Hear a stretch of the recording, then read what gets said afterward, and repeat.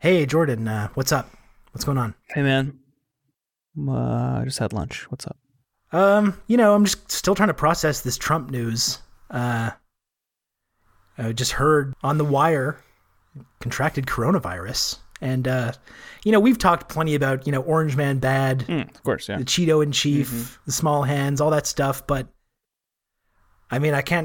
my empathy is really taken over here. My heart really goes out to him. We might disagree politically on a lot of stuff, like migrant children going to concentration camps and inspiring terrorist mass shootings around the world and all these other things. We might disagree politically on a lot of that stuff, but I hate to see a fellow human being suffering like that. So I'm pretty upset by it.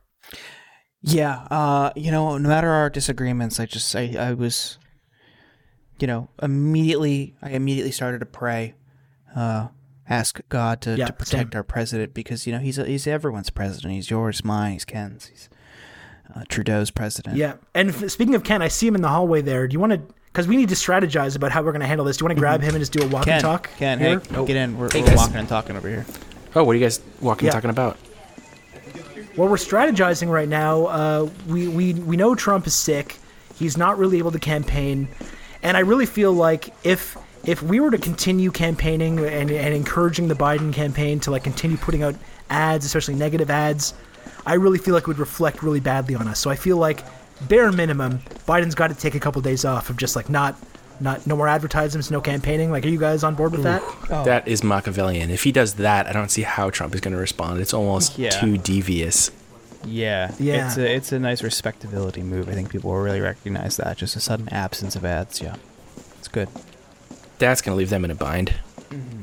Yeah. It would be really hypocritical then if they came and tried to hammer Biden on being unfair. Right. Mm-hmm. And shut them down preemptively. And in the middle of them trying to ram through Amy Coney Barrett.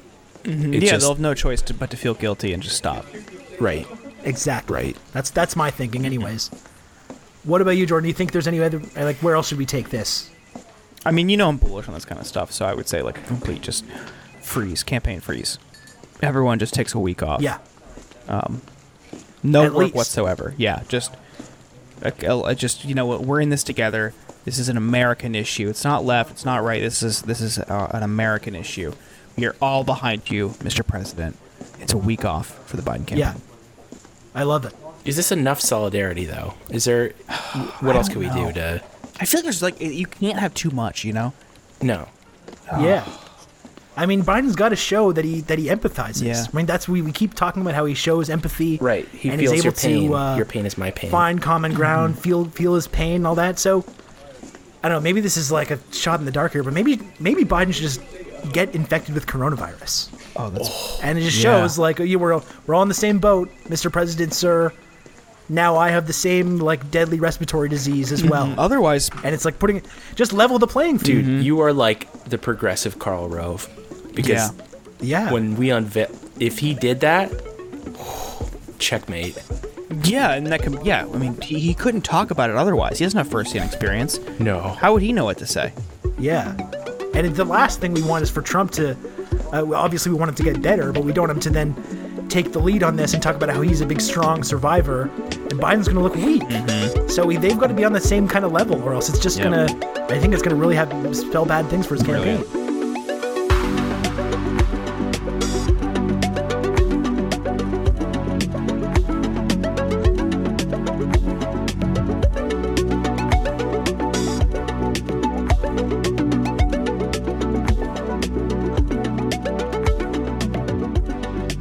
Okay, hello and welcome. It's The Insurgents, episode 42. Rob Rousseau here, along with Jordan Ewell, and we're also joined by frenemy of the show, Ken Klippenstein. Mm-hmm. How's it going, folks? Fellas? Would your chair be any creakier? If you could squeak your chair a little bit more. Yeah. Well, this is how eager I am to be on the show. That would be ideal for me. I can't keep myself still here. Get more. Yeah, exactly. More creaks. It's like I'm in the room with him. This is cool. I like this. It's like ASM. It's like Ken ASMR.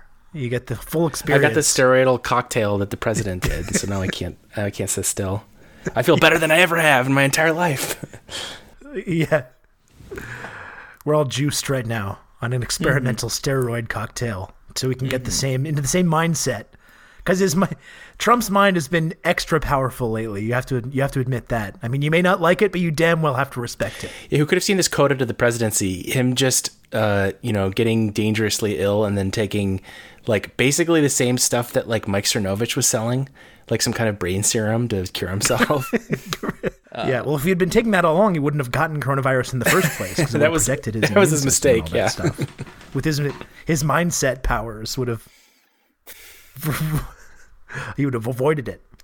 Okay, but I feel like we should back up here because we haven't even talked about the debate. We recorded the last episode. It came out like the day of the debate or the day after. Do we even want to talk about this? Like, it seems like it was like 5 years ago, but it might be worth mentioning. Kind of the fact that Trump and Biden had a debate. Well, also they had a debate. Right? Well, I think Trump actually had coronavirus at that point. Yes, seems like it. And if the timeline is really close, but he might have known about it as well and gone anyways. So that seems. And had his family like explicitly refused to wear masks or like follow any of the protocols that were in place to prevent the spread of this deadly infectious disease. It's a fun news peg that makes that debate a little more relevant now that we didn't know it. We didn't know it then. Who would have known that the president wouldn't give a shit about that and would just endanger the... Yeah, I thought he was very considerate before that, but now I have to reevaluate my position on that. What did you guys think of the debate? Was there anything like of substance there that stood out? No. I actually did not watch it.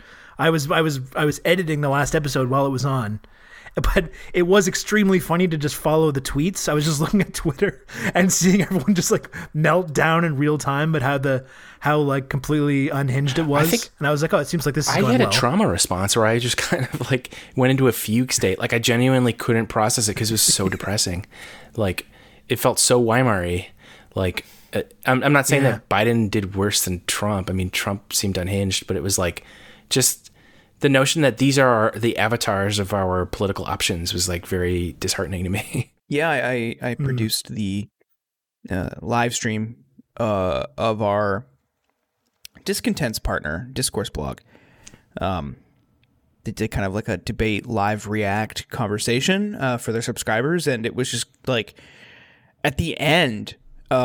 I mean, maybe it was just like all the back and forth and Trump yelling. I just like remember telling my friend, just like, I want a cigarette. I don't even smoke, and I quit smoking like 10 years ago. But like, I'm so stressed. I could use a cigarette right now. It was something I haven't felt in a very long time. It was just grating. I can't imagine anybody came out of that thinking like, oh yeah, America's fine. Like, oh, we have two good choices. Like, who comes out of that feeling confident about anything? It was just very grating, unnerving, worrisome. I think tomorrow, we're recording this on Tuesday. I think tomorrow night, which is the vice presidential debate. Again, also plug for our Discontents partner, Discourse Blog. They're streaming that as well. I think tomorrow will be a little bit different. I think we'll see a lot more poise and competence displayed by Kamala Harris. I think she's really going to just like pick Mike Pence apart. And now you have like an added layer of, okay, Trump has coronavirus. please stay away from me. But also like your whole like campaign and administration is a joke. So I'm very curious to see how things go tomorrow. I would imagine it would be less stressful. Yeah, I just from what I did see, I kind of watched the highlights the next day, and it did seem like. And apparently this was like part of Trump's strategy to try and like just verbally abuse Biden until it triggered one of his like famous stutters that we've heard so much about. I would assume like it kind of had the opposite effect because when he pissed Biden off and he was just kind of like, oh, will you shut up and stuff like that, that made Biden like more relatable than he ever is because it's just like that's what that was the one kind of like the clouds parted slightly and some of the light pierced through was when not just when Biden said that, which I liked, but also the part where he says, I'm not going to fact check Trump. We all know he's a liar. It's like, dude, I've been waiting for somebody to just say that. Like, whatever you think of Biden, like at least he recognizes that you can't, Pinocchio away his whole thing because that's what his approach is. So I mean, I don't know, that bespoke a kind of like awareness of the situation that many Democrats don't have. So I would say that was one of the few pleasant points. Yeah, I also think I talked about this on the Damage Report this morning. with John Iadarola. The moment about Hunter's drug abuse, I think, will backfire for Trump. I think a lot of people, not like, I don't know, I don't think it's going to be like a needle mover, but like I think it would make people who are otherwise sympathetic to him on his work, quote, on the opioid epidemic. There's a lot of people just that I see back home because I grew up in an area that's like really hard hit by the opioid crisis. A lot of people think that like Trump is like really good on this issue. And I saw a ton of Facebook posts from people back home also really furious about what he said about Hunter. It's like, why are you bringing up his drug addiction? Like, why does that matter? It may not seem like a lot, but like this, I was like overwhelmed. And this is sure a small sample and anecdotal evidence, but like it was noticeable. Like the number of people I saw from my hometown, who many of whom are just kind of like apolitical or just like, you know, swing voters or whatever, who were disgusted by that because, like it or not, people in privileged circles may not realize it, but like a lot of people have struggled with drugs in this country, and a lot of people have had their lives ruined, or friends or family members have had their lives ruined by opioids in this country. And while, you know, cocaine's a little bit more of like a recreational drug for wealthy people, it's still seen the same way by a lot of people. Like, drug abuse is drug abuse, and he was like that. He was insulting this guy for something a lot of people are sympathetic to, to show what a callous, heartless individual he is. And it allowed Biden to look like very humane and empathetic by being like, I'm proud of my son, and like that. I imagine that spoke to a lot of those communities as well. Absolutely. Who hasn't been there? Who hasn't made like absurd numbers of apologies for people that they love who were just continually fucked up with drugs? Like that's extremely relatable. Well, in Trump's defense, it's not like these, you know, substance abuse cases are particularly concentrated in something we call the Rust Belt, where all these swing states are located. Yeah. So you guys might be worrying too much about something that's not relevant here. Yeah, and it just speaks to something that I noticed, especially lately, how throughout this campaign, like it's very clear that Trump has abandoned the things that made him so successful in 2016. That kind of fake right-wing populism, which of course it's bullshit, but at least he had the ability in 2016 to like speak to these marginalized communities and people that have been kind of left behind by the economic system, that have been left behind by the Democrats, by the Republicans, and convince these people that he like gave a shit about them. And it just seems like he's completely abandoned that now. And it's just pure like culture war bullshit. And it's just, he's become like, he's been absorbed by the like mainstream conservative machine, and that's all he's offering this time. And I think there would have been a great opportunity to run the exact same kind of campaign as he did in 2016 and paint Biden as this DC insider who's responsible for all the misery that these communities across the Rust Belt are facing. And he's just like abdicated that entirely. And he's just like, no, Biden's a communist, and he's running on like austerity and installing like religious fanatic judges and encouraging people to contract a potentially deadly illness. Like that's his campaign strategy. And it's like, I don't know if that's going to get the job done. Well, I think you might have done a misogyny there, Rob, and given all the credit there to Trump, when one crucial variable here that's missing is that there's not Hillary running anymore, who I think was a unique foil for Trump in a way that, you know, Biden, for all his faults, I don't think that he's quite as bad of a politician as she was. So let's give her some credit where I personally thought the Hillary campaign was flawless, and so that would mean that it would be you that was doing a misogyny right now. So I think we should probably reflect on that. Yeah, I think to Rob's point about the culture stuff, it is like, this is like people said it a lot over the course of his administration and his campaign, but like I think this year especially, this is like the Fox News candidacy. Because it isn't really speaking to the same issues that he really ran on in 2016. Like when he went to, again, the Rust Belt and said like all the jobs are coming back, and really hammered NAFTA and the TPP, you know, various trade deals that disadvantage workers in post-industrial America. Now we need a dominionist on the Supreme Court, and, you know, Joe Biden's a communist, things like that. Yeah. Like they're coming for you in the suburbs, all this shit. And like there were elements of that. There were some dog whistles in the campaign, but you know, he for a large part of it, he hammered Hillary on NAFTA and TPP because she had just supported TPP. There's like a big part of it. That's why he won Michigan. Yeah, we don't see that. And yeah, sure, there's no surprise in him being completely disingenuous and never really meaning any of that. But like, that's why I think he won in part. But this year, it's all Fox News TV grievance bullshit. It's really, really bizarre and hollow. And now we're seeing like really odd stuff from the campaign, like pulling money out of Ohio and doubling down in Florida. It's so mirrors like the bad decisions made by Hillary, like ignoring key states in the Midwest and focusing on comfortable states. Like she focused on California instead of Michigan. Why? And now he's focusing on Florida, a state that he's probably going to win pretty easily. Really, really bizarre.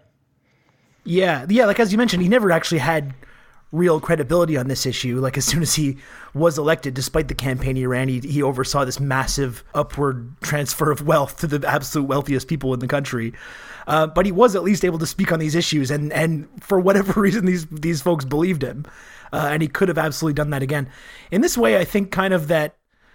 Like, as much as Steve Bannon is like a very detestable, disgusting fascist, and I hate him, I think you can point to him as like kind of the main reason that Trump was able to win in 2016. And I kind of think ditching Bannon was a kind of fatal error for Trump, because I think as evil as he is, he at least understood why people were kind of disaffected with the mainstream Republicans and Democrats, and was able to kind of steer Trump in that direction.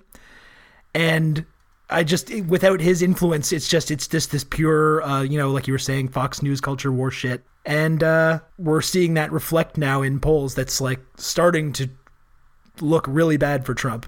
And this is without the craziness of this week that happened, that I don't think has really helped. On that note, let me cut in there. I've got some breaking news for the pod. It looks like Stephen Miller has COVID now. Okay. Oh, man. Well, all I want to say is Devastating. now you shouldn't be wishing this upon. No. Nice one. Yeah. And I want to point this out. I can't even pretend. I've been doing bits about this, but I can't even pretend when it comes to Stephen Miller. I can't even do the bit where I'm pretending to be upset about it. There's someone that was able to. So the first tweet that I saw about this, almost immediately, Jennifer Rubin reply, "Sometimes it is best not to say anything." Wow. And that's why we look to Jennifer Rubin as a beacon of civility, and we really we like to take our cues from her over here. So that's good that we got her take in there. God damn, couldn't happen to a so nicer funny. guy, though. Yeah, poor guy. He's just an innocent staffer. Yeah, exactly. Okay. So, I mean, we've talked a little bit about the debate and the way that the Trump campaign has kind of been floundering a lot. And we're going to revisit this, but like, after the debate kicked off, like one of the most surreal weeks of American politics, I think, since Trump was elected, which is saying a lot, because there's been many, many weeks of like absolutely bizarre, crazy stories that have come out. But this has been like, I think I kind of disassociated when this was going on. I was just like, this cannot be real.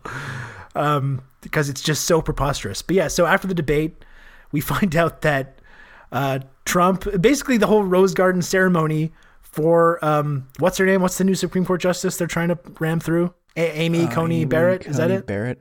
Mm-hmm. Yeah. ACB, which they're trying to make with that work. ACB? Yeah. Yeah, you know me. The ABCs of ACB. Oh boy. Notorious ACB. Has anyone done this?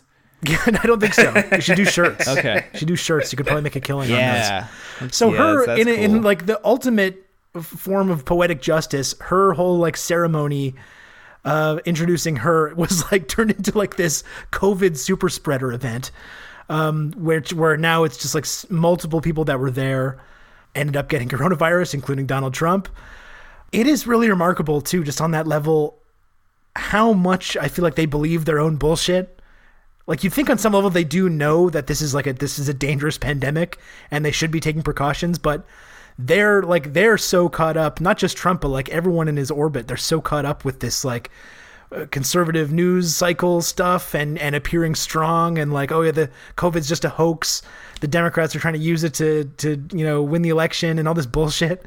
And they believe this so much that they're like, no, we're not going to socially distance. We're not going to wear masks. And they all get this fucking, this potentially fatal disease, which again is very disappointing and upsetting to everybody.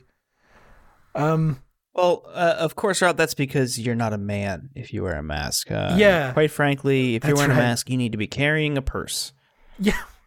It's just stunning when Trump has coronavirus, is needing to be like treated in the hospital, and they're still like, oh, wearing a mask, that's kind of sissy to me.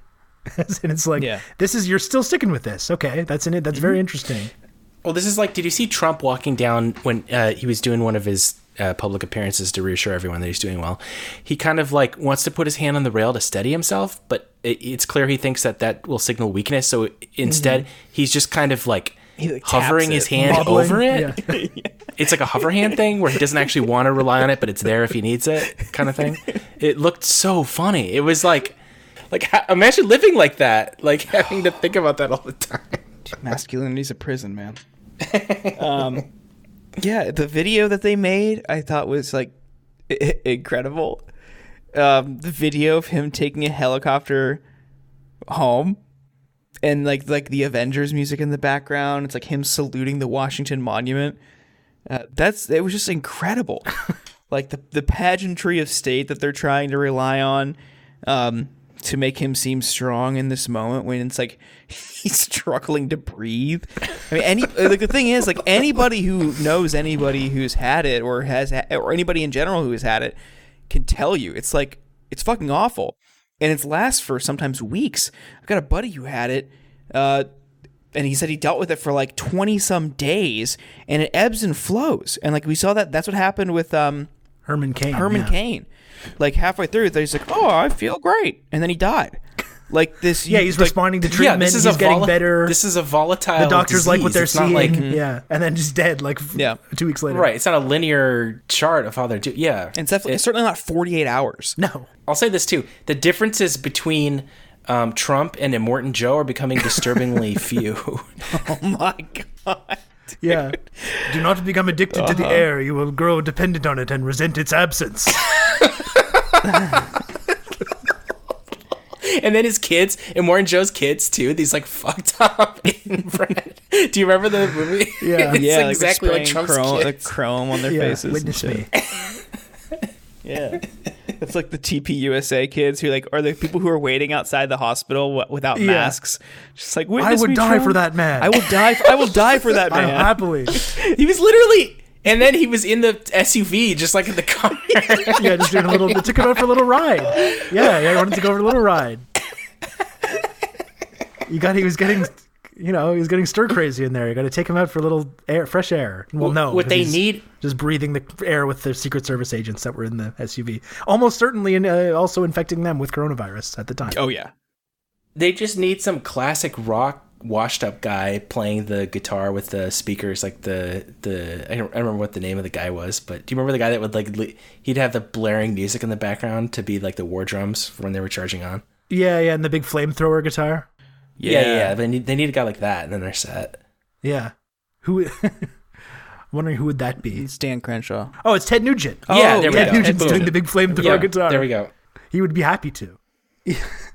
So we'll keep going along this timeline. So Trump then gets sent to Walter Reed to the hospital. The doctors, there was a bunch of conflicting information coming out about his status, where you had people like close to the campaign and close to the White House being like, no, totally fine. Everything is A-okay. And it's just kind of a routine checkup. And then you have stuff leaking out just like he's dying like right now. Like he's for sure on death's door. And then you had these like quack doctors kind of saying like, oh no, I didn't want to mention the disease because then that would like upset him. And then that would make the disease more likely to like make him more sick. And stuff, and it turned out he was like not even a doctor, but like an osteopath or something. Oh yeah, that's right. It's what's really hard to know about what's going on because you can't deduce from things what you would from rational people. So, for example, when they were given this experimental cocktail, for an ordinary person, that would mean that the situation is pretty dire, and that this is something that the FDA has said you should only do as a sort of last ditch effort. But with someone like Trump, we can't rule out that he just demanded that from the get-go and potentially that made him worse, or like you just can't you can't look at this as though it's an ordinary patient. You have to try to get inside of Trump's head and imagine what he would do, which is just impossible to chart out. Yeah, and some of the side effects of those aren't some of the side effects to those drugs, like psychosis? Yeah. Like mania and well, they said that he had one of the reports, and again, we're going off of his doctors, which God knows what the. I mean, this is like a Dr. Nick situation, but one of them said that he had an arrhythmia or like heart palpitations. That's one of the side effects of one of the experimental drugs that he had taken. So we don't know if his state of sickness is attributable to the drugs, to the disease, or what. I mean, to me, it seems clear that we're not going to know what happened until he's either dead or completely recovered. Mm-hmm. Yeah, but I think that's the important thing to keep in mind, which is that, and this was really striking me when he was leaving the hospital, which it seemed like I got the impression that like, oh, we need to like put him in the hospital maybe for a week and monitor him and stuff. But I'm sure he was there watching TV, watching everyone speculate on how sick he was, and was like, get me out of here. So yeah, so they just pump him full of like horse tranquilizers or whatever it is, and right now he's just like back at work. I'm sure he's just emanating coronavirus from every pore of his body right now, pretending he's totally fine when he's just shot up on all these drugs. And it's just like it's unbelievably surreal what is happening right now. And like you pointed out, Jordan, this like he's in like day 5 of this infection or something like that. There's no way that he's actually like past the ill effects of this, and no one knows how it's going to go, and it's just no one really has real information about what his current symptoms are, and it's just like what is going on. It all has a very deeply Soviet feel to me, actually. It reminds me well, that's kind of what I like. It's kind of like a North Korea news cycle when there's all of this like you can't tell what's like CIA garbage and like what's coming from it. That's kind of because you're only getting these leaks from people that have their own interests and are trying to snipe at each other with you know what I mean. It's like I have no idea I don't even, if I were to bet, I have no idea what I would even bet was going to happen because it's so unclear. I still feel like he's I think he's still very sick, and just basically he's been pumped full of drugs, and they're just hoping that it goes away, and that they're kind of just like pushing all their chips into the middle of the table on him, like not having like a terrible health crisis in the next 10 days, and just like crossing their fingers and hoping that it's going to be fine. That seems like what their strategy is to me. So on the timeline of this kind of stuff, I had my buddy write down like his experience because he had it in March.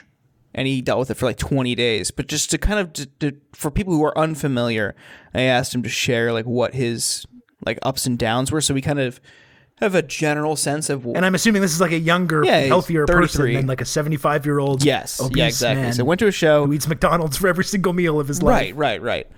He says, went to a show. 2 days later, felt kind of shitty. Third day, I had a fever of 101.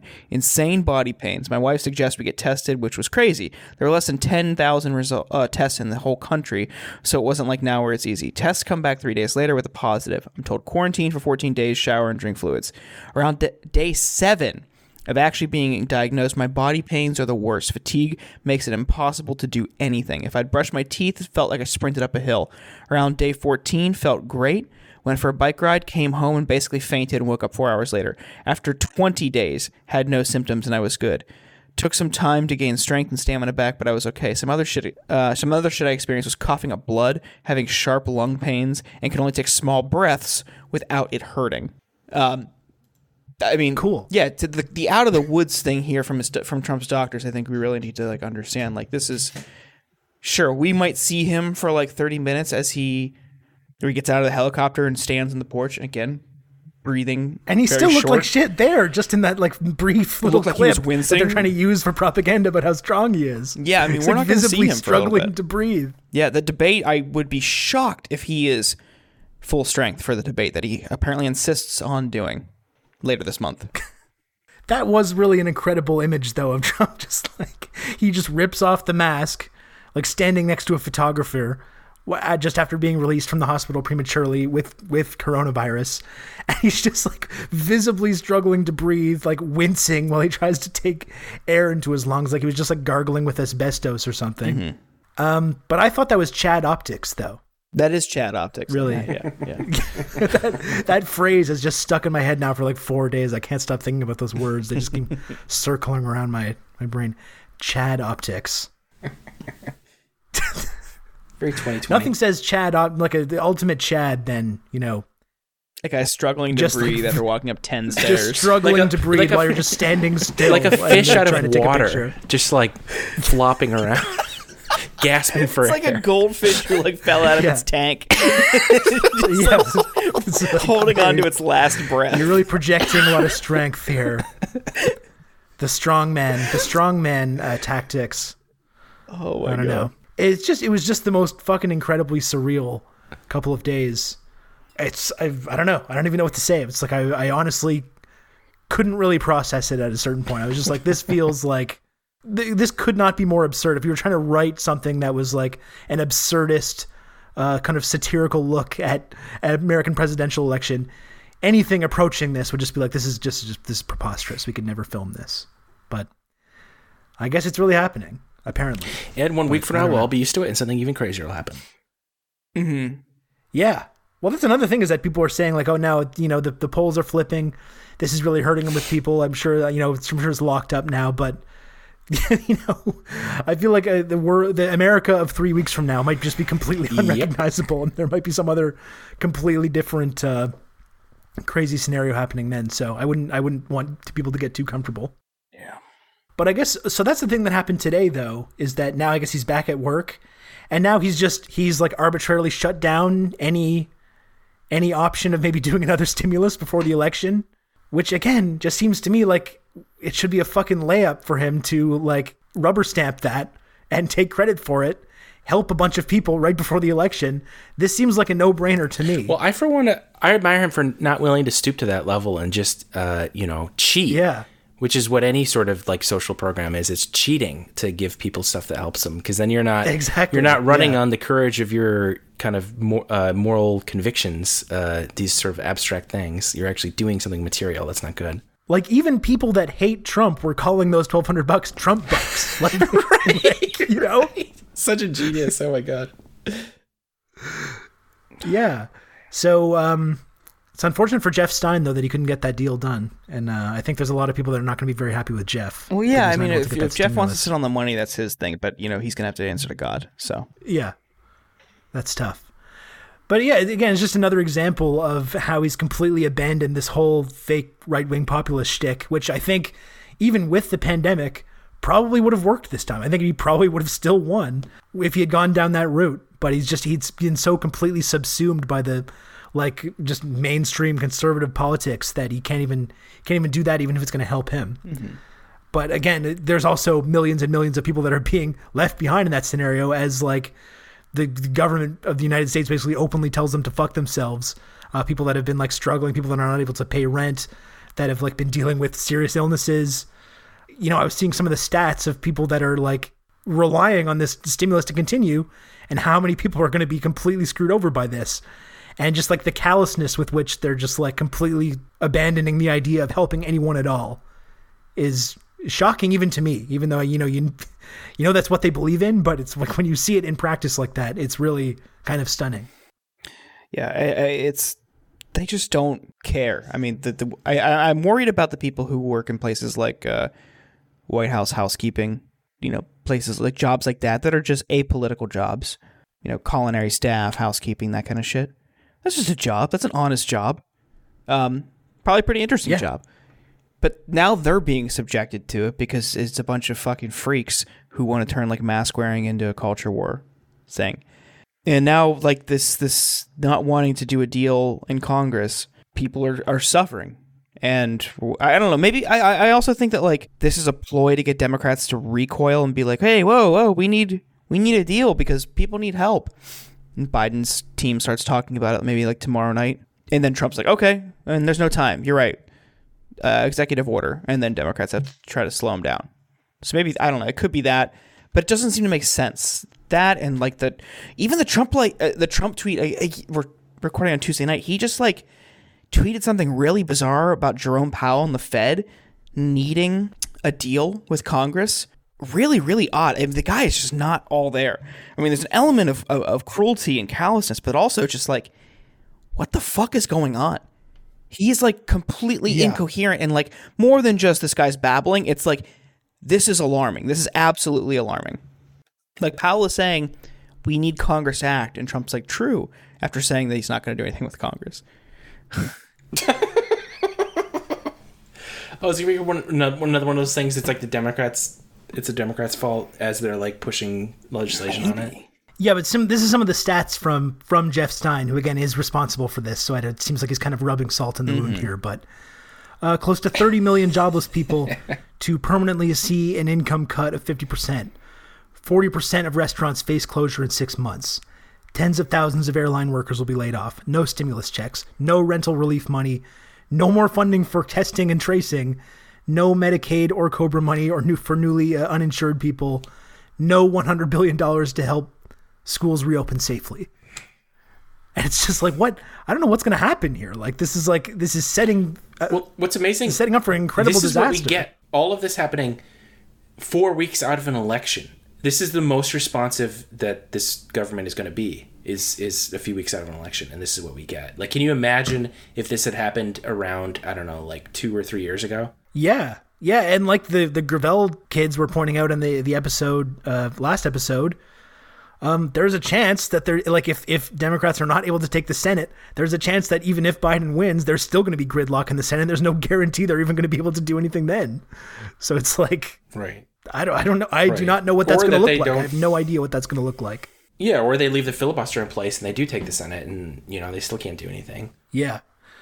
Well, I was thinking it is like, I mean, I think Democrats have a pretty fucking convincing argument right now to get people to vote for them in these Senate races that they need to flip the Senate. Right. And it seems like the Trump is just like hand delivering that to them. Mm-hmm. And, whether they will accept that and actually like follow through on it is one thing. Because, it's not like this is a political party that's really great at seizing these kinds of opportunities historically. But, I mean, that opportunity seems like it's there right now. Definitely. What else do we got there? Do we have anything else we wanted to hit on with this? Should we move on to something else? Yeah, I think we should move on to Ken's story, if you're allowed to talk about Ken. You've gotten a couple different scoops over the last couple of days. Busy bee. Should we talk about some of your scoops? Yeah. So you won your FOIA suit. That's right. I had filed a FOIA request about a year ago for emails behind the ICE Public Affairs Division to get some insight into these really crazy tweets that they've been putting out. Of course, it's natural for public affairs to, kind of reflect the political goals of the administration, that kind of thing. But the extent to which it's become politicized, a lot of this story was based on stuff that a former ICE official what he told me, and he left under this administration because he had been there since the Obama administration. He described how, things always have problems, but it's just like so out of control. He said that it's become basically a, quote, propaganda machine for the Trump administration, the extent to which, their social media accounts, their press secretaries, their spokespeople will use things that are going to push the White House agenda like above and beyond what, ICE's like immigration mission is supposed to be. So like, to give you an example, this was a while ago. There was somebody with a tattoo that journalist Talia Lavin, who had worked for the New Yorker, mistook. She tweeted something out asking if this looked like a Nazi iconography. Some people said, it looks sort of like it, but it could also be X, Y, and Z. So then she ended up taking it down. Now, subsequent to her taking that tweet down, the tattoo was on an ICE official. ICE released the next day a press release, and so my FOIA request in my lawsuit was able to get at their communications around how they put this thing out, because the press release that they put out ended up resulting in Lavin losing her job. She's a freelancer now, and it just like really dragged her through the mud. Yeah, like literally targeted by a government agency, and right, and all the harassment and death threats and craziness that came along with that. Right. And what's crazy is it escalated beyond what we even knew. So aside from, putting out this press release that described her as someone who's slandering an American hero, because the guy that had the tattoo, he had served in Afghanistan and had his legs amputated in relation to his service there. He became like a cause célèbre among the right. In addition to that, what we didn't know was ICE had actually sent armed federal agents to that ICE official's house to protect him because they were so scared that something was going to happen based on Lavin's tweet, which, whatever you think of it, it there was no threat of violence or anything in it. And I was not able to find any threats of violence in any of the communications that the ICE officials were using at the time of that. So this whole thing escalated to the point that they send an armed guy over to protect someone because people were being mean in the tweets about him and about ICE and about the role that ICE is playing in the Trump administration's deportations and their immigration policies. Like, that should show you how paranoid. I don't think they were even doing it for like optics, because they didn't publicize any of this. All this was secret. We would have known about this if it wasn't for the FOIA lawsuit. So you can see how things can spin out of control very quickly and escalate into the sort of stuff that we saw in Portland, for instance, or, you know, any of these other places that Trump is sending federal officials against the wishes of local government to respond to, you know, so-called civil unrest. Yeah, and like you mentioned, I don't know. It's with I remember that whole incident with Talia's tweet pretty clearly, and you know, say what you want about that, but it's still I think it's totally reasonable to speculate when you see ICE terrorizing these immigrant communities. We know, for sure that white supremacists are infiltrating these agencies, like ICE, like police departments around the country, and you know, other positions like this. We know this. This has kind of become common knowledge. So I don't think it's unreasonable to speculate when you see something like that. And the way it was done was a very specific, like, hey, what is this? And when it was clear that, like, oh, maybe that's not what it is, she immediately took it down and said, oh, I took this tweet down, and was very, very professional about it. But they still spun it into this like vicious like smear and attack.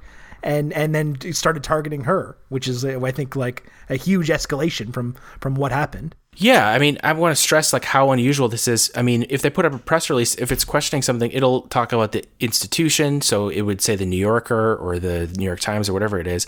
To target an individual person, that's really way outside of the norms of conduct within these types of agencies, in a you know, major departure from you know, how they ordinarily do these sorts of things. I mean, the guy I talked to for the story, he'd worked there for years, so he's very familiar with these things, and he was saying that those types of statements are often coming from the White House, specifically from Stephen Miller, who signed off on a lot of these things or had a role in crafting them and architecting them. Yeah, the way in which the White House has seized on these agency spokespeople, which, you know, ICE is like a subdivision of DHS. Like, it's a weird thing to have the president, or to have the White House micromanaging. It's really extraordinary. And yeah, he speculated that it seemed like something when he was there, Miller was always behind those kinds of things, and he wasn't there anymore when all this happened. But he speculated that that would, if the situation was the same as it was when he was there, that would likely be what happened. And yeah, to pick up on what you're saying, I mean, I guess if it was me, I would have asked for comment before I posted it if there was any error, and, you know, Lavin apologized. She doesn't, you know, dispute that you know, she should have sought comment first. That being said, as you pointed out, it's not outrageous to ask a question about that, because, you know, the FBI had its own intelligence showing that there are, you know, white supremacists within law enforcement agencies, and that poses a, you know, counterintelligence threat that they have all sorts of, I'm sure, internal intelligence and documentation and investigation looking into. We know about one report that said that. It got released just a couple weeks ago, and this was dating back to the Bush administration. That's just one example. But yeah, that's the question that's on law enforcement's mind as well, not just activists. Yeah, I mean, you also reported last week that the FBI is saying, like, right-wing terror and violent extremism from the right is a huge risk, especially during the election. Oh yeah, the timing of that was really ironic, because so the FBI put out an intelligence report saying exactly that, not just the threat of these far-right extremist groups, but specifically targeting stuff relevant to the election and the period between the election and the inauguration. The kind of implication or the subtext there being, you know, if Trump loses, they're not going to respond favorably to that. The timing of that intelligence report that the FBI put out was actually the exact same day that that there was the debate between Trump and Biden, and Trump said that he sees a lot more violence from the far left. Literally, like to the day. That was when the FBI was warning everyone, and nowhere in that report does it say anything about far left groups. You know, there's been cases of property destruction, that kind of thing, but nothing on the order of like killing people or you know, deaths. I mean, there was a report put out by a very establishment group called CSIS, It's kind of like it's like an academic group that does a lot of work on intelligence, law enforcement kind of stuff. And they said that in the last 25 years, they couldn't identify a single death attributable to anti-fascist or Antifa type groups. So, for Trump to be saying that exact same time the FBI is searching this intelligence to law enforcement privately, by the way, they don't do this stuff publicly. That's why I sort of rushed to publish it to kind of show how ludicrous it all was. I mean, it really underscores the surreal quality to this administration and what's been going on the last several weeks. Yeah, and to go back to the debate too, like you mentioned, not only did Trump not denounce this or kind of shift the blame onto these left-wing groups, he openly called for the Proud Boys and other right-wing groups to stand by and get ready for violence. Yeah, he used some tagline that they used. It was stand up and get out, or I can't remember what it is. Stand back and stand by, or something like that. And they immediately had merch, later that night. And he kind of tried to walk it back, and people in his camp tried to walk it back. But definitely those groups heard that message loud and clear. Yeah. So my sources, when I talk to the guys in law enforcement, what they're worried about is they say that something like that. Trump has said repeatedly that he wants to use so-called poll watchers, people with guns, kind of monitor the polls for whatever it is he thinks. He said repeatedly that undocumented immigrants are, stuffing the ballots with all these fake votes. He said he wants to use poll watchers to do that. Now, these types of groups are heavily armed. They're basically sort of paramilitaries. When they hear that, the law enforcement guys I talked to say that they're worried that they're hearing a wink and a nod to go out and do this kind of stuff. So that's really the concern on the part of, again, these groups that are not activists or kind of left-wing or progressive types, generally speaking. Yeah, it's a little bit of a scary situation with this whole election. I'm sure, it's going to be fine now that he's hopped up on these drugs that put you in a manic state going into an election that he probably, all his toadies have told him he's going to win, and then to see whatever the actual outcome is going to be. I'm sure he'll process that with equanimity that we would expect from this guy. Yeah. No, it just seems like the possibility for violence or for some kind of disaster to happen is really looming very large over this election, and it's pretty frightening. No really way of knowing how that's gonna turn out, or even if Trump will even be with us when we get to that point. But that's another thing that I'm sure if that happened, everything's up for everyone would handle that very well. Also, all these far right groups. Oh yeah, the Democrats won't instantly cave to the Republicans' complaints about that this is unfair, as they're trying to ram through an illegitimate Supreme Court nominee and say, maybe the Republicans are right. We need to have another election, and just let them run like Tom Cotton or something. Yeah, we're going to give you a that do-over. Won't happen. That's the classy thing. We're going to give you a mulligan. It's only on this fair, one. Yeah. I mean, from the calls to have poll watchers and people show up to the voting locations, I mean, that's just clearly a sign, or it's a transparent call for conflict at these types of things, because it's the same types of people who just harass random black people at the grocery store or at their homes. It's going to be those types of people showing up, the people who have no fucking lives and have convinced themselves, or are completely deluded by Facebook and Fox News and all this kind of shit that people are voting illegally. And they're going to go and just take it upon themselves and harass other people at voting locations. That's likely going to lead to conflict, because people are rightfully going to be upset that random strangers are fucking with them as they're trying to vote. Between that, people signing up to be poll workers and just taking it upon themselves to deny a ballot to somebody, to various judicial attempts to suppress the vote, get votes thrown out, get people off the rolls, all these types of things. The new South Carolina witness requirement for absentee ballots, to even just extrajudicial stuff like we talked about earlier. This is across the board. There is a voter suppression attempt. It's a multifaceted attempt by the right to take this election, because by all signs, it looks like Trump is headed for defeat. And I don't want to get too confident, because we saw what happened in 2016. But, and we've talked about it multiple times on the show, it's so much easier to tell a pollster, yes, I am voting for this person.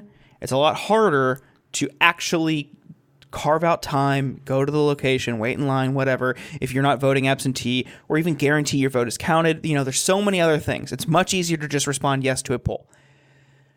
But all that said, so I don't want to get overconfident because of the polling thing, but all that said, it looks like Trump is headed for defeat. And this is what they're kind of relying on now. All of these other things, whether it's the electors in different states, whether it's the poll watcher call from Trump to signing up to be a poll worker, it looks like it's going to be a disaster. And also like the plans to challenge election results afterward. It looks like they're going to try to suppress the vote and through extrajudicial and non-democratic means try to steal the election if they lose. That's extremely, extremely troubling. Well, what do you think the odds are that they are going to be able to fill the Supreme Court seat? Like, has that been permanently fucked by this coronavirus outbreak? Or do you think they're still going to be able to do this? Because it's seeming less likely right now, I feel like. They're trying, but like it's spreading so fast in like Trump world, and even senators have it. Like we're going to see more senators get it most likely. Like you have Ron Johnson's got it, Mike Lee's got it. I wouldn't be surprised if people in the course of these meetings with Barrett and whomever also get it, just like through the Trump world.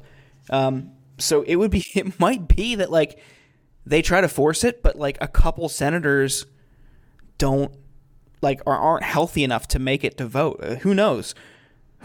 I think this is helpful in stalling this process because it's absolute bullshit that they're trying to force this through.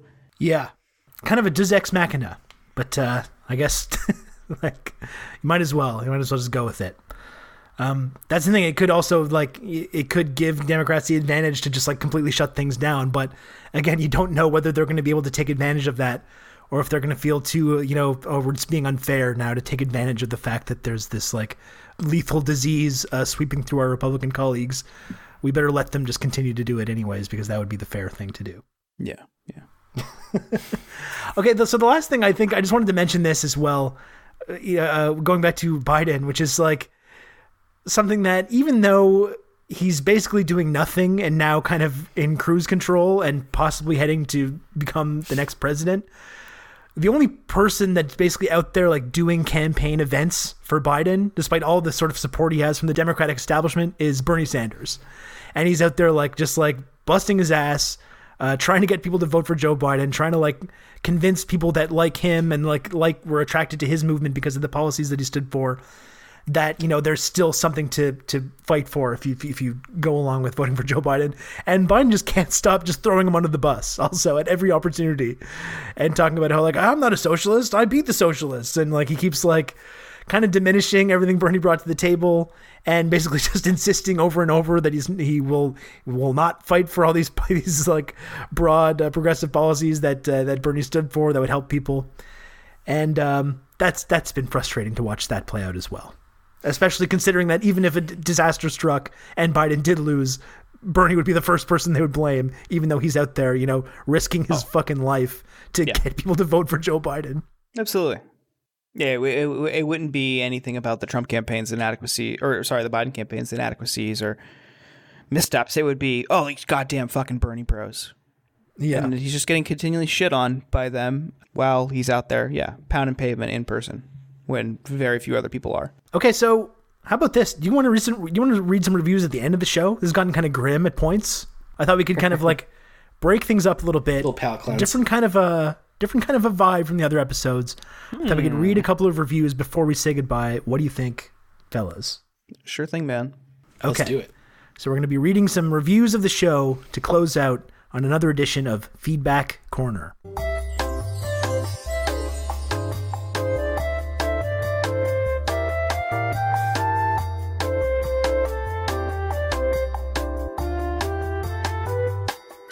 Okay, welcome back. It's Feedback Corner, the segment that everyone knows and loves. And before we say goodbye today, we're going to read some reviews from the show on Apple Podcasts. And again, if you want to review the show on Apple Podcasts, we encourage everyone to do that. We always enjoy not always. We occasionally enjoy reading them on the show. And we appreciate everyone, not everyone, but we sort of appreciate some people that leave the reviews. And it's kind of iffy depending on what the content is of the review, to be honest. But we've got a couple of decent ones here. So I can kick us off if you want. And this review says, good podcast. It says, this is a great podcast, very funny and informative. Ken Klippenstein doesn't feature whatsoever and shouldn't be mentioned. 5 stars. Okay, that's good. I like that one. Yeah, I thought that was a good one. It seemed a little unnecessary at the end, I thought. You sure? You didn't think it was gratuitous? I'm not even a host of the show. Why No, did I thought it was figure into good. the review? Yeah, I don't see any problem with it. I'm reading it again. I think here. it's important to like mention we've talked about sort of the certain different situations that have been going on vis-a-vis, people that have been banned from the show and whether they're allowed to come on the show or not. And I think it's important to reiterate that in the reviews as well as on the show itself. So I thought that was pretty good. Yeah. Yeah. Jordan, go ahead. Okay. This is a fantastic podcast hosted by Jortman and Robin, where they talk about all things leftist. The content is, in a vacuum, very good, but I have one big issue with the podcast. Uh-oh. That issue is the state of Insurgents Global HQ. I've seen it on Jortman's thirst traps he puts on Instagram. Very shabby, very downtrodden. You'd think they'd be able to put that sponsorship money from Monster Zero to better use. It's no wonder Ken keeps sneaking in. Tisk tisk, sirs. We need a more polished representation of the left. 5 stars for the gaming talk. It's from Dan Steinberg. Thank you, Dan. Yeah. Thank you, Dan. I kind of agree with that. I think we do need to kind of step up our game in Insurgents Global HQ. You're talking about maybe some like Rain Total Body Fuel logos or... Yeah, so maybe some decals we could do. I like that nickname, Jortman. It's like the jean shorts. You wear That's Jorts. actually all I Jorts, wear. yeah. Come on, you guys know this about me. It's like the one thing. I'm just like, I'm always rocking jorts. Well, I didn't know if it was Classic like look. a never nude Yeah. thing, like in Arrested No, I Development, just where like you the way wear they it feel, under dude. Do you wear like the baggy ones that go below the knee? Like are they the more conservative, like above the knee? They're just kind Or of is like it you a straight full nu leg, metal? faded blue denim with a hammer hook on the back. Nice. Did Jinkos ever have shorts, or were they just the full length jeans? Oh, I don't know. I think. Are you guys the age that you wore Jinkos? I was never allowed. No, I never wore Jinkos, but I saw people wear them. I absolutely had Jinkos in the late 90s, early 2000s. Oh, I guess Jenkos did have shorts. Yeah. Not my finest hour of fashion. That's one thing I'm very thankful of is that digital photography was not quite as like ubiquitous at that time. Not a lot of that has survived, fortunately for me. No one can own me. I mean, with, Photoshop with exists. pictures of me. We could kind of imagine. Yeah, you could just throw me on a pair of Jinkos in Photoshop, but not quite the same. Not quite the same as the full experience. That would really suck to They have. should come back. That would really suck to have a deprecating moment captured in the form of an image that's like memed on Twitter at you constantly. I would imagine. I'm not familiar with that. I don't know anyone that's had that happen to them. So I don't either. I'm just speculating. Okay, this review says, "Great pod, 5 stars. This podcast." See, that's a good review. No, no swipes that make you sound petty at random people that aren't even a part of the show. I don't think you Just started reading. right This to was just the point. title. Yeah. Oh, really? Oh, fuck. Yeah. Okay, go on. Great pod. This podcast, hosted by former speechwriters of the Obama administration, touches on all the important issues. These bros know how to talk politics and how to have some fun while doing it. Sometimes they push a little too far and come across as anti-American, promotes satanic beverages like Monster, but I still enjoy the show. Yeah, that is why I've been trying to transition into my new sponsorship of Rain Total Body Fuel. And I was actually disappointed. Someone on Twitter pointed this out, that I've been trying to play these two companies against each other to try so we could benefit. Kind of a divide and conquer strategy. Turns out it's the same company. Is it? Monster and Rain. So it's all just like under the same umbrella, same corporate umbrella, unfortunately. Oh, Capitalism interesting. got us again. That illusion of choice. Well, You hate to see it. joke's on us, I guess. Like, oh, they're competing with Bang. Yeah. Dude, you have to look up the CEO of Bang on Instagram. Okay. It is the funny. I'll send you the account. I'll post it in the show link. It is the funniest fucking thing I've ever seen. Okay. He's like peak Miami guy meets bodybuilding guy meets like rapper. But he's like 55. It's so fucking funny. You just have to see it. I think that's Like, cool, actually. He's got a big chain with the Bang logo. He plays like Flow Rida songs in the backgrounds of his videos. He wears these like obscene, ostentatious button-up dress shirts that are like really loud patterns and colors. And his hair is like gelled and spiked and kind of like the just fuck it up fam, like dentist ad kind of haircut. It is incredible. across the board, aesthetics, content, substance, style. Fantastic account. You have to follow him. I'm into it. That sounds great. Yeah. I'm always looking for more like lifestyle guys I can follow to sort of emulate in my own. Well, this is life. one of them. Yeah. Yeah. Okay, so we got one more review here, and then we can sign off. Yeah. You take it. And so this one says, "Can we try to get this going? Hi. I had to buy an iPhone to write this review, but it broke in the process, and then I had to buy another one. So you'd better read this on air, or I wasted $6,000. I would like to suggest that we all call Rob the Blob in future episodes. I've been trying to get this going for a while now. This is a good chance for it to catch on. I was hoping we could all try to make it happen together. Thanks for your time." Okay, I appreciate the 5-star review. We're not doing Rob the Blob. Let's do it. We're in. No, we're not. Yeah. That's not going to happen. That's Stop trying to happening. make Rob the Blob happen. I'm in. It's not going to happen, I and I find it sounds hurtful, frankly. To take part. I think I speak for all of us in saying we are in. We're all in, baby. Why don't we rename the show? Okay, I don't think we need to. Blob, hosted by Rob. Yeah. If we could do that, if it was like a foreign policy thing. Rob the Blob, slob blob. Well, you guys talk about foreign policy, and plus you're in Canada, so it's impossible to Technically, not it's talk foreign about both policy to countries. you. So we're doing foreign policy from your point of Yeah. view. If we talk about America, That is true. Ian Miles Chong. Ian Miles Blob. Okay, and this is getting out. This is a little outrageous now. I've actually think it's been to good. America. Yeah, At this least is that's the difference. That's the difference between me and Miles John. I've been to America multiple times in my life, so I do have that going for me. Anyway, we're not doing Rob the Blob. That's not going to be an ongoing bit. Let's just drop that. But thanks to everyone who left us a review for the show. We appreciate most of you occasionally. And that's all. That's the end of the show. That's the end of Feedback Corner. It's the end of the show. Thank you, Ken, for joining us. It was great to speak to you. Why don't you let people know where they can find your work and all your scoops you've been doing, Ken? yeah, just hit me up on Twitter at Ken Klippenstein. If you're government, my signal is 202-510-1268. It's good for good secure line for tips. Thanks for having me, guys. Wow. Ken, before we go, Thank you, Ken. You did say on Twitter the other day you had this kind of a cryptic tweet where you're like, "I'm a leftist and I've got all these sources in the national security establishment." Are you a Fed? Because I'm asking you directly, you have to tell us. you have to be truthful, or it's illegal. Yeah, exactly. So no, and I couldn't lie about that because the government doesn't lie, the feds don't lie. I'm even more suspicious. So there we go. We pretty much put the lid on that. Okay, well I'm convinced. I just wanted to get that out there. I certainly couldn't lie to one of our Five Eyes allies. That'd be an international row. Yeah, that would be an international incident, and we wouldn't want that. Thank you for listening, everyone. We'll be back. We'll be back again soon with more content, and we'll talk to you soon. Bye. Hey everyone, thank you for listening to The Insurgents. If you want to subscribe to the show, you can find us on iTunes or Spotify or at Substack, theinsurgents.substack.com. You'll get the latest episodes delivered straight to your inbox as well as our newsletter.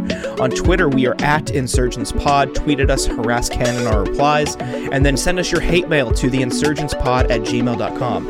Thank you once again for listening.